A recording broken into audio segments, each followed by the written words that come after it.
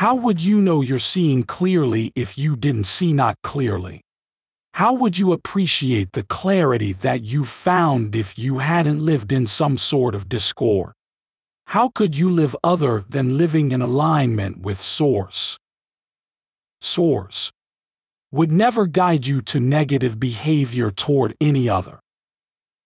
Welcome to Infinite Consciousness, a daily inspirational podcast that's dedicated to helping you manifest your dreams faster.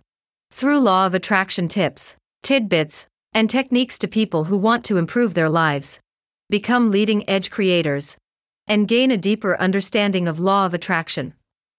We are delighted to have you here. And now, your tip for today. Sometimes momentum is too strong and it takes a while for you to realize that you are moving in the wrong direction before you realize it. Keep in mind that nothing ever really goes wrong. It can't go wrong. The reason that you can't get it wrong is because it is never done.